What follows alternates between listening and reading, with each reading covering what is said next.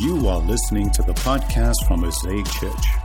Stay tuned after it for more info about how to get and stay connected with our church family. Now, let's dive into this week's message. Our scripture reading today is from 2 Corinthians chapter 12. I must go on boasting, though there is nothing to be gained by it. I will go on to visions and revelations of the Lord. I know a man in Christ who 14 years ago was caught up to the third heaven. Whether in the body or out of the body, I do not know. God knows. And I know that this man was caught up into paradise. Whether in the body or out of the body, I do not know. God knows. And he heard things that cannot be told, which man may not utter. On behalf of this man, I will boast. But on my own behalf, I will not boast, except of my weaknesses. Though if I should wish to boast, I would not be a fool, for I would be speaking the truth. But I refrain from it, so that no one may think more of me than he sees in me or hears from me. So to keep me from becoming conceited because of the surpassing greatness of the revelations, a thorn was given me in the flesh, a messenger of Satan to harass me, to keep me from becoming conceited. 3 times I pleaded with the Lord about this, that it should leave me. But he said to me, my grace is sufficient for you, for my power is made perfect in weakness. Therefore, I will boast all the more gladly of my weaknesses, so that the power of Christ may rest upon me. For the sake of Christ, then, I am content with weaknesses, insults, hardships, persecutions, and calamities. For when I am weak, then I am strong. Amen. Amen. Well, good morning and welcome to Mosaic. My name is Brett Milliken, one of the pastors here. Pastor Morgan and Carrie are actually in San Antonio this morning, where he's preaching at one of our sister churches there, Luminous Church. So we'll be praying for his time there and his travel back. Looking forward to having him back next week as we begin a new series next week that is titled Jesus, the Man Who Acts. It's a journey through the first part of the Gospel of Mark, where we're going to be doing a number of really cool things through the series. But most of all, we're going to be seeing how the person of Jesus changes our lives, changes history. So we hope to have you back for that next week. Jesus, the Man Who Acts. Today, however, we are wrapping up our Amazing Grace series, where we've been taking a look at how God's grace impacts our lives. And we've seen how God's grace invites us into a place of meeting with Him and His presence. We've seen how God's grace sets us free from our sin and our shame. And today I get to talk to you about the sufficiency of God's grace in the midst of our pain and discouragement that we experience in life. Yay me. And I know the moment you hear that, some of you are probably as hesitant to hear this message as I probably am to preach it. Because I know that for some of you, there has been some tremendous pain and suffering as of late. And here I am sitting up on this stage about to tell you that God has a purpose in that pain, which I'm sure is exactly what you were hoping to hear this morning. But the reality is God does have a purpose in our pain. And my hope today is to help us wrestle through that truth in such a way that neither dismisses nor trivializes your situation, but rather redeems it and gives it a new meaning. And here's why I think we need to hear this, or at least why I know I need to hear it. So we've been saying throughout this series that God's grace is what we want the most, when we need it the most, when we deserve it the least. And I think as Christians, we tend to hear that and we say amen and we nod our heads because we tend to see it through the lens of forgiveness and reconciliation and blessing and all the good, warm, fuzzy things that God has given us that we don't deserve. And we say, yes, I want those things. But here in our passage, Paul says, sometimes God's grace comes to us in a form of something we may not necessarily want. And that's suffering. And the question I've been wrestling with over the last few weeks as I've been studying through this passage is this: is God's grace still amazing when it comes to us in less than amazing ways? C.S. Lewis, in writing about his own pain after losing his wife to breast cancer, he wrote this. He said, God whispers to us in our pleasures, speaks in our conscience, but shouts in our pains. It is his megaphone to rouse a deaf world. But what exactly is God's message to us in those moments? And what does it take for us to hear that message the way He wants us to hear it? Or to put it another way, how do we experience the sufficiency of God's grace in such a way that our weaknesses become our strengths? So I want to talk to you about that today by looking at 3 truths that Paul points us to in this passage. Number 1, there's a reason that we boast. Number 2, there's a purpose in our pain. And number 3, there is power made perfect in our weakness. Verses 1 through 5, Paul says, I must go on boasting, though there is nothing to be gained by it. I will go on to visions and revelations of the Lord. I know a man in Christ who 14 years ago was caught up into the third heaven. Whether in the body or out of the body, I do not know. God knows. And I know that this man was caught up into paradise. And he heard things that cannot be told, which man may not utter. On behalf of this man, I will boast. But on my own behalf, I will not boast, except of my weaknesses. Now, almost every commentator that I read agrees that this is Paul's way of sheepishly referring to his own experience of being caught up into the third heaven. And by his own description of it, we can tell that he doesn't really want to have to talk about it, but he kind of feels like he has to talk about it. He's boasting, but he's doing it reluctantly. But why? I mean, he literally just said there's nothing to be gained by boasting. So why does he say it? Well, because of what was happening at the church in Corinth at this time. See, Paul had planted this church years prior. He's now out planting other churches all around Asia. And this group of men, there were false apostles, had come in teaching false doctrine, trying to set themselves up and insert themselves into positions of authority and power within this church. And what they were doing is they were saying that they had all these revelations and all these signs and all these visions and all these miraculous things that had happened in them and to them and through them, and saying, that is our strength. That is the proof of our apostleship. But that Paul, he gets thrown into prison, he gets beaten, he gets stoned, he gets ridiculed, he gets made fun of. Man, he is really, really weak. And therefore his authority is not valid. And so Paul, realizing that the Corinthians are buying into this lie, and out of a concern for his people being led astray, he says, I've got to say this. And he boasts about this crazy revelation to show that he actually has plenty of strengths that he could brag about. But he says the true test of his apostleship is not what happens on the mountaintop, but what he goes through in those moments in the valley when his faith is being tested and he still chooses to say that God's grace is sufficient. But I think this temptation to boast in our strengths is something we all fall prey to from time to time. So that word boast means to point to the glory of something. And because we live in a culture today that tells us that we have to do better and we have to be more if we really want to be loved by others, we feel this constant pressure to glorify our strengths in order to prove our worth. The late psychologist Abraham Maslow, most known for his hierarchy of needs, when writing about the need for love and acceptance, he said this: the needs for safety, belonging, love relations, and for respect can be satisfied only by other people. Only from outside the person. This means considerable dependence on the environment. A person in this dependent position cannot really be said to be governing himself or in control of his own fate. He must be, to an extent, other-directed and must be sensitive to other people's approval, affection, and goodwill.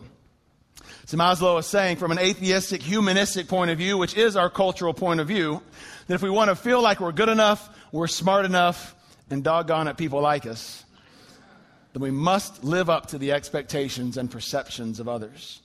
And so we place this weight of glory on our bodies and our relationships and our possessions and our comforts, believing that those things are what will sustain us in our need to feel safe and loved. We begin to rely on our own strengths.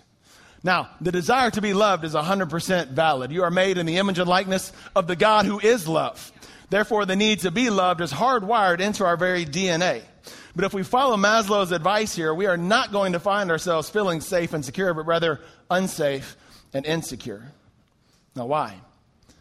Well, because our bodies, our relationships, our possessions, our comfort, the people whose perceptions we chase after, they themselves are constantly changing, constantly breaking, constantly shifting, constantly becoming something else. Why? Because they are created things also. And when those created things fail us or they're taken from us, then our safety and our security are taken from us as well. And that's when we start to feel the pain. And because suffering is seen as weakness in our culture, we seek to avoid it at all costs, don't we? We don't want to be the one who's seen as an inconvenience to other people. We want to be the needy friend, do we? We want to be the ones who look like we have it all together. And so we boast. Now, maybe not verbally, maybe not socially, but inwardly. We place the weight of our joy and our identity either on the strength we feel we possess or the strength we feel someone or something else can provide for us. And yet Paul says here, if I'm going to boast or point to the glory of something, it is not going to be the things that make me look or feel strong, but rather the things that make me look and feel weak to my sufferings. But why is that? Well, I believe Paul understood that he could boast in his strengths and prove his authority to the Corinthians, or he could boast in his weaknesses and point to the Corinthians to the glory of God. But how do our weaknesses point to the glory of God? Well, let's take a look now at the purpose of the thorn. Verses 7 and 9, Paul says, "A thorn was given me in the flesh, a messenger of Satan to harass me, to keep me from becoming conceited. 3 times I pleaded with the Lord about this, that it should leave me. But he said to me, my grace is sufficient for you, for my power is made perfect in weakness." Now, no one knows what the thorn is, and nor do I think we need to know. I think if we actually knew what it was, we would get to that place where we say, well, that's not my situation, so Paul's words don't apply to me. But God wants us to see his grace is sufficient in every situation. You see, what the thorn is isn't really the point. The point is what the thorn is doing. And what it's doing is showing us 2 realities. First, Paul says that the thorn was a messenger of Satan, which tells us that pain and suffering is something that Satan uses to speak to our hearts and attack our identity. It tells us that this thorn and the pain that we experience is caused by the presence of real evil. But Paul also says that he asked God to remove it, and God said no, which tells us that though God doesn't cause the evil, he does allow it to persist in our lives sometimes, which is a really tough theological pill to swallow, isn't it? But I think if we'll pay attention to what Paul's saying here, we'll see that he's actually giving us the glass of water we need to swallow it down. In our text, Paul is boasting about this tension between the existence of evil and the sovereignty of God. And he says if we can embrace that tension, if we can recognize and walk in and see that tension rightly, it will lead us away from the glory of our own strengths and our own self-sufficiency and into the sufficiency of God's grace. But how does it do that? Well, I think it connects us to God's heart in 2 different ways. First, the recognition of evil enables us to step into a place, and listen to this, of healthy discouragement. Now, I know that sounds like an oxymoron to most of us. That's only because our Western Christian mindset has conditioned us to feel and think that if we struggle with something, if we're angry about something, if we despair about something, if we're depressed about something, if we don't get it, then we must be immature in our faith. We might not have faith at all. But when you find yourself in the midst of what feels like unbearable pain and evil, then angry and frustrated is exactly how you should feel. One of my best friends in Atlanta right now is watching his wife suffer through Parkinson's disease. One of my daughter's best friends is struggling to belong in a new place where her family has moved to, and she's feeling utterly alone and hopeless. I've been with another friend over the last couple of weeks who's been suffering through the loss of someone that he loved dearly. See, those people are angry. They're confused. They're discouraged. I'm angry, confused, and discouraged for them. And you know what? We should be. Because that kind of brokenness is not how God designed the world to be. See, life is hard sometimes, and it's okay to tell God that you're not okay with that. You know why? Because he's not okay with it either. See, discouragement is not a sign of immaturity. It's actually a sign of maturity in our faith. Now, if we're always discouraged, well, that's not good because that means we don't know how to deal with the brokenness of our world. But if you're never discouraged, it means you don't care about the brokenness in our world. But there is a form of healthy discouragement. And in that discouragement, we begin to understand the aching of God's heart over the brokenness in our world. It draws us into the reality that God neither desired it nor does he design it, and his heart breaks over it as well. So first, our thorns help us to better understand God's view of the brokenness in our world. But second, the fact that Paul asked God to take this thorn away reminds us that God is sovereign and has a purpose in sometimes allowing that brokenness to persist in our lives. Which, of course, forces us to ask the question, why? I mean, does God not care about our pain? Or is he just incapable of doing anything about it? Or is there possibly a third reason at work here? See, and this is where I believe the thorn reminds us not just that God hates the brokenness in our world, but that God longs to heal the brokenness in our hearts. You see, the message that comes with the thorns we experience is not the pain itself. It's the fear and anxiety that comes in anticipation or at the thought of the pain we might experience. See, it's the moments before the moment where our weakness shows up. It's the phone call saying your scans came back and the doctor needs you to come in. It's that text you get that says we need to talk. And when that fear of those moments hits us, we do what we always do when we're afraid. We reach for something to give us control, to stabilize our circumstances. But when we find ourselves in those moments, we don't know what to do. You see, when we feel strong and in control, we're good. We find ourselves in the hospital room, we can't help but recognize we're weak and out of control. But when we stand at the precipice of our pain, our minds begin to race to find a solution, to figure out a way to save ourselves from what we fear that pain might mean. And when that fear and anxiety hit, we're forced to make a decision. We can either let our circumstances define who God is. We can let who God is redefine our circumstances. We can either boast in our strengths and seek to save ourselves, or we can boast in our weakness and admit that we need someone else to do the saving for us. And in the midst of Paul's thorn, he chose the latter. He said, my life is not how it ought to be, and I can't do anything about it. But I know the one who can. And when that becomes your mindset, then the grace of God turns your suffering from a threat of destruction into a promise of deliverance. Now, not necessarily deliverance from your pain, but deliverance through your pain. Now, without knowing that I was preaching on this today, my friend in Atlanta sent me a text this week asking for prayer. See, over the course of our friendship, I've walked with him through divorce as his first wife left him for another person. In our late 20s, I walked him through his own bout of cancer. In our early 30s, I walked with him through the loss of his grandfather and his father through their bouts of cancer. And today, I walk with him as he cares for his suffering wife as she walks through a horrible disease. But I want you to listen to the text that he sent me. He said, I know God will give me strength. I used to be so mad at him about the life I had and jealous of all my friends with kids and the storybook life. Mad that God allowed me to have cancer and that I couldn't have children. And that's when I started drinking, and it all went downhill. But all that changed when I met my wife, and for the first 5 years were great. And then she got sick, and that's how I've learned to love the Lord. He knew the love of my life was going to have a life-threatening illness that no man would stick around for. They would have packed up and said, see ya. He knew I would never leave her side and would take care of her every day and continue to love her. See, my story is the perfect example to others of how the Lord is great. He put me in the spot I was supposed to be in with a beautiful woman that loved me for me. And no matter how hard it is to hear her life is limited, I would not trade it for anything in the world. I look at my life now as a true blessing and a life that people can look at and learn that God truly does have a plan for everyone. I look back at a life I thought was hell and I didn't want anything to do with God. But today, I'm thanking him for every day of the life he allowed me to have.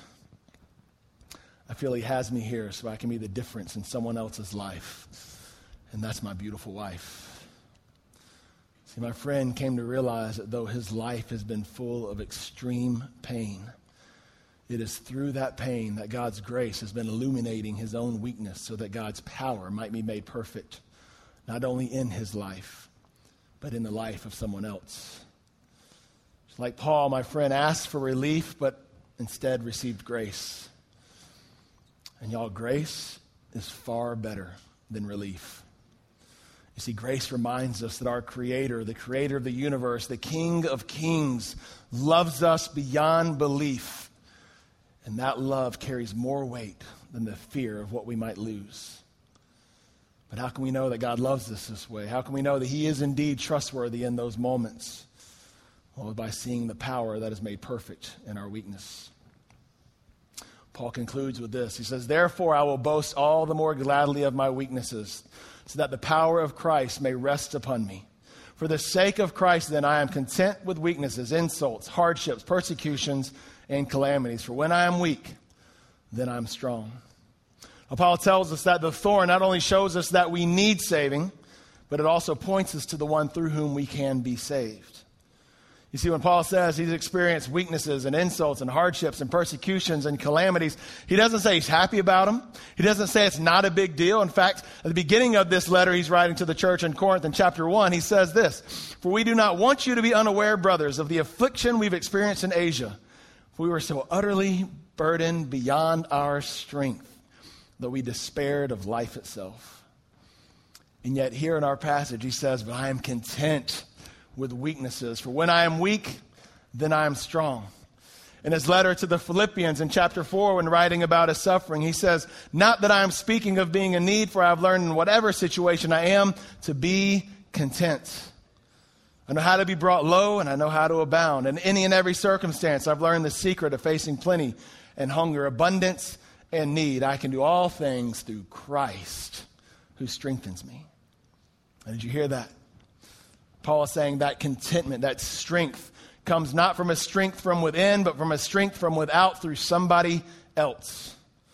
He says there is a person that all of his pain and all of his suffering and all of his discouragement points him to. And that person gives him the strength to be content in the most horrific of situations. When Paul wrote to the church in Rome about suffering, he put it this way. He said, "We rejoice in our sufferings, knowing that suffering produces perseverance, or endurance. For endurance produces character.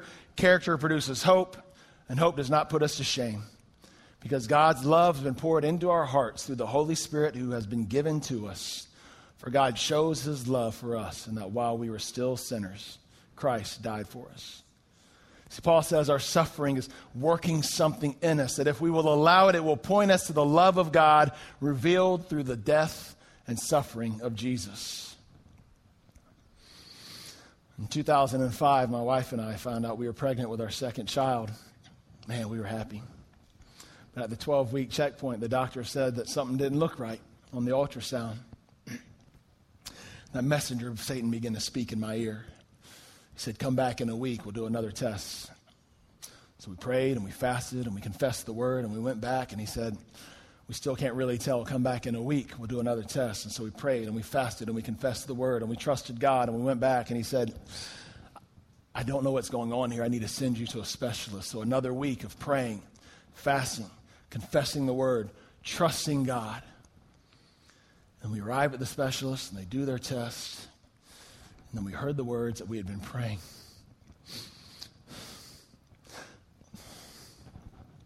That we wouldn't hear. There's no heartbeat. Your baby didn't make it. It was one of the most painful moments I've ever experienced. A week later, she had to go have surgery done. And I remember sitting in this room with 3 concrete walls and a curtain in front of me. And they're rolling her down the corridor in the hospital bed, and she's still affected by the anesthesia and unaware of what she's doing or saying, but I could hear her just wailing and screaming. They took my baby. They took my baby. And I sat there feeling helpless and alone and forgotten by God in that moment. I said, "God, where were you? How could you let this happen?" That messenger of Satan had been speaking into my ear. But in that moment, I heard the voice of God answer my questions. He said, "I'm right here with you, my son. And my heart is breaking too. For this was never my design." He said, "But I'm with you in your pain. Remember, I know what it feels like to lose a child." And in that moment, I felt like it was God just invited me into a place in his heart that I had never experienced before. And I realized that the pain that I had been praying for a month to try to avoid was the same pain that he willingly stepped into to bring me back home. And then I was reminded of Jesus hanging on the cross, crying out, my God, why have you forsaken me?" And I realized God forsook Jesus on that cross so that I could know he would not forsake me in my moment of need. And I thought about the fact that Jesus didn't stay forsaken. He didn't stay dead. God got his boy back through the resurrection. And today that grave is still empty. And one day I'm going to get not only see that child, but the other 3 children that we've lost over the years as we stand in the beautiful presence of God.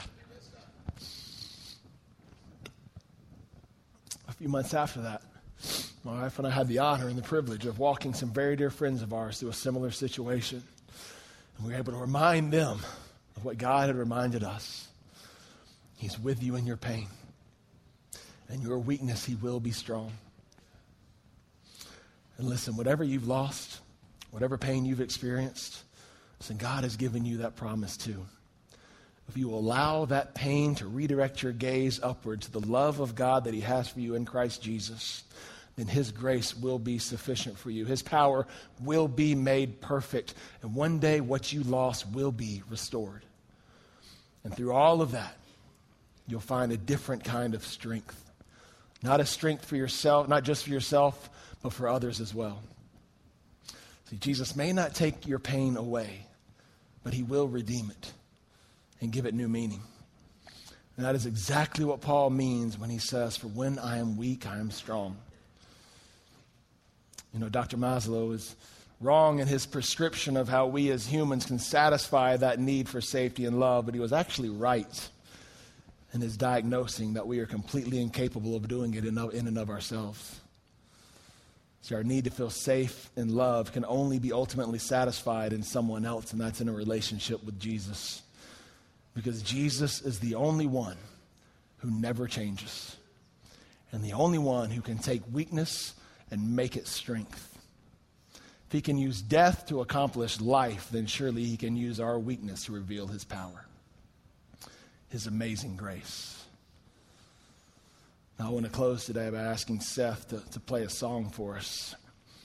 And I want to ask you in these next few moments not to sing, but to simply listen and contemplate these lyrics, because these lyrics are going to be familiar to you. But I want you to hear them afresh today with fresh ears in light of both the man who wrote them and in what we've been talking about. You see, the lyrics of the song were written by a man who was very familiar with the weakness of pain. He lost his mom at age 6, was then raised by an abusive father who forced him into a life at sea. He was forced into slavery in his early 20s. And then after purchasing his own freedom, became the captain of his own slave ship. By his own admission, he was a broken, angry, and hopeless man. But in the midst of his storm, he heard the voice of God calling out to him. Eventually surrendered his pain, his bitterness, and his life to Jesus, and found that God's power was indeed made perfect in his moment. He would go on to become one of the greatest forces for good in the abolitionist movement in the late 1700s and help put an end to the slave trade in England, which led to an end to the slave trade in the United States. And later on in his years, when looking back over his life, John Newton wrote this.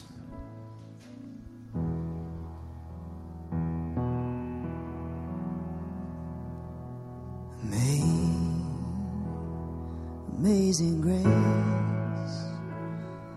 oh how sweet the sound that saved a wretch like me. I once was lost, oh, but now I'm found. I was blind, now I see. 'Twas grace that taught my heart to fear. And grace my fears relieve. Oh, how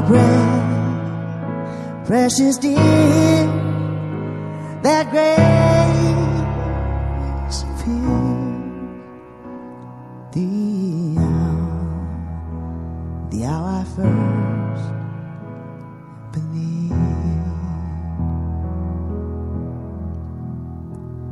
The Lord has promised good to me. His word, my hope secures. Yes, He will, my shield and portion be, as long as life endures. Yes, He will, my shield and portion be, as long as life endures.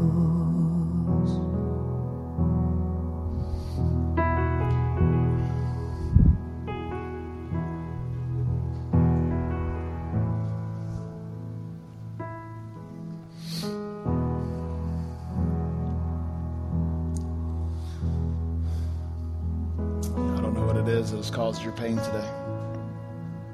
I don't know how that pain might be trying to point you into the love of God as revealed through Jesus' death and resurrection. And it may take you some time to get there, to see what that means. And that's okay. I do know this. I know that God is for you. That He wants you to know that He's with you in that pain. And I know there's a church community here that's willing to be a real life reminder of that love if you'll let us. And I really hope you'll let us. But to experience that, you gotta let go of your own strength. You gotta recognize the brokenness in your life and receive the grace, the strength of God's healing love through the shed blood of Jesus and the power of His resurrection.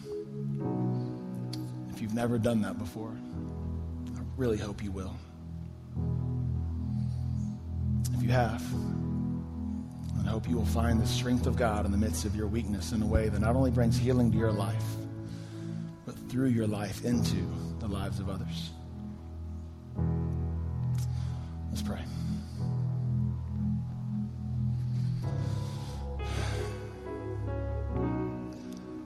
We just confess our weakness to you now.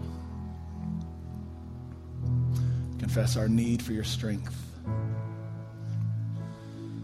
Lord, we cannot save ourselves, but we look to you. And Lord, I choose today. I pray we would choose today to say yes. Lord, your grace is still amazing, even when it comes to us in less than amazing ways. Lord, would you carry us through? Would you give us eyes to see?